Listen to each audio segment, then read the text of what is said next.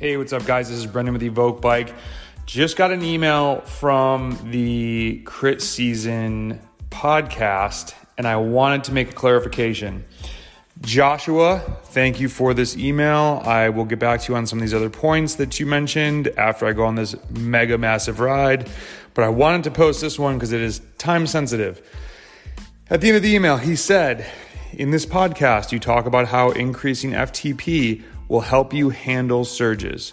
In your video, Improve Your FTP and Get Dropped, you mentioned how some people like triathletes might focus on only FTP and then can't handle surges. I get it because I avoid talking in absolutes, but the main point is not to focus on one metric over another.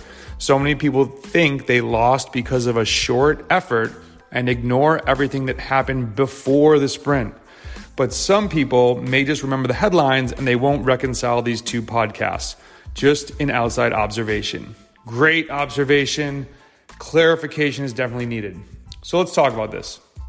If you are someone, and this isn't a diss on triathletes, they're known for riding at FTP. They can ride at FTP for a really long time. It's very event specific. There are some that never train anything harder than that, and that does limit their FTP. They should be surging a little bit over, depends on what their course is like, but we're not going to delve into that. If you come into bike racing and you never go hard, you've never trained VO2 max, you've never done a sprint workout, yes, you are limiting the top end of your aerobic capabilities. You are limiting your functional threshold power. You are definitely not developing your VO2 max as best as you could. So that's an issue. When you go into bike races, the surge or a group ride, the surges, you just can't physically handle them. They eventually blow up this type of rider. Not a big deal. You practice it, you work on it, you get stronger, you come back.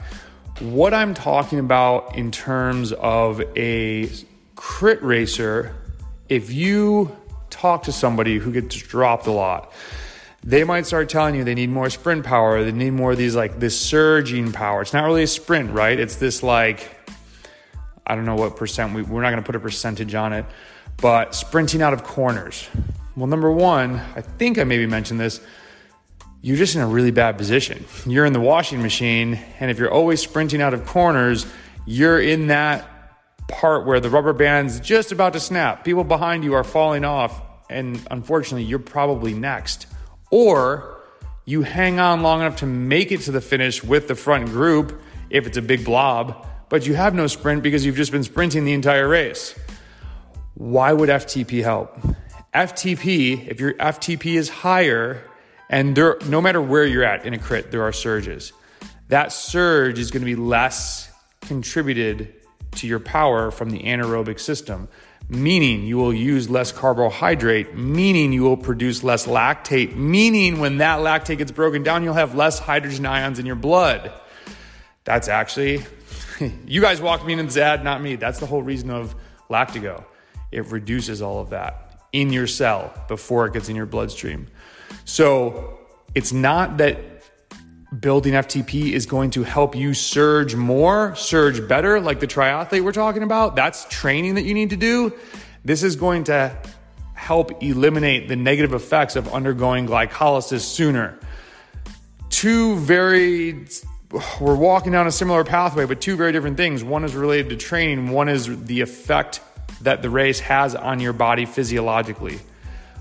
I hope that makes it clear. Joshua, email me back if that does not clarify it. But as we look through this, handling the surges is the training. Handling the effects of the surges is what the FTP increase will do. Now, that being said, they could increase their FTP if they've never done VO2 max or an anaerobic workout. Go out and do some 45-second sprints and build up that anaerobic power. That's good, but here's another aspect to that. The more you do that, the less aerobic you become, which in my mind, look at a lot of the best, whether it's an American or a European cyclist, whatever type of cycling they're doing, deep down inside there, the aerobic fitness is what's making them so good. So I don't think he had made the point here. The main point is not to focus on one metric over another. It's not necessarily a metric, although I am a huge fan of just saying that, don't focus on one metric. My CTL or my TSS. But I would say don't focus on just one type of training.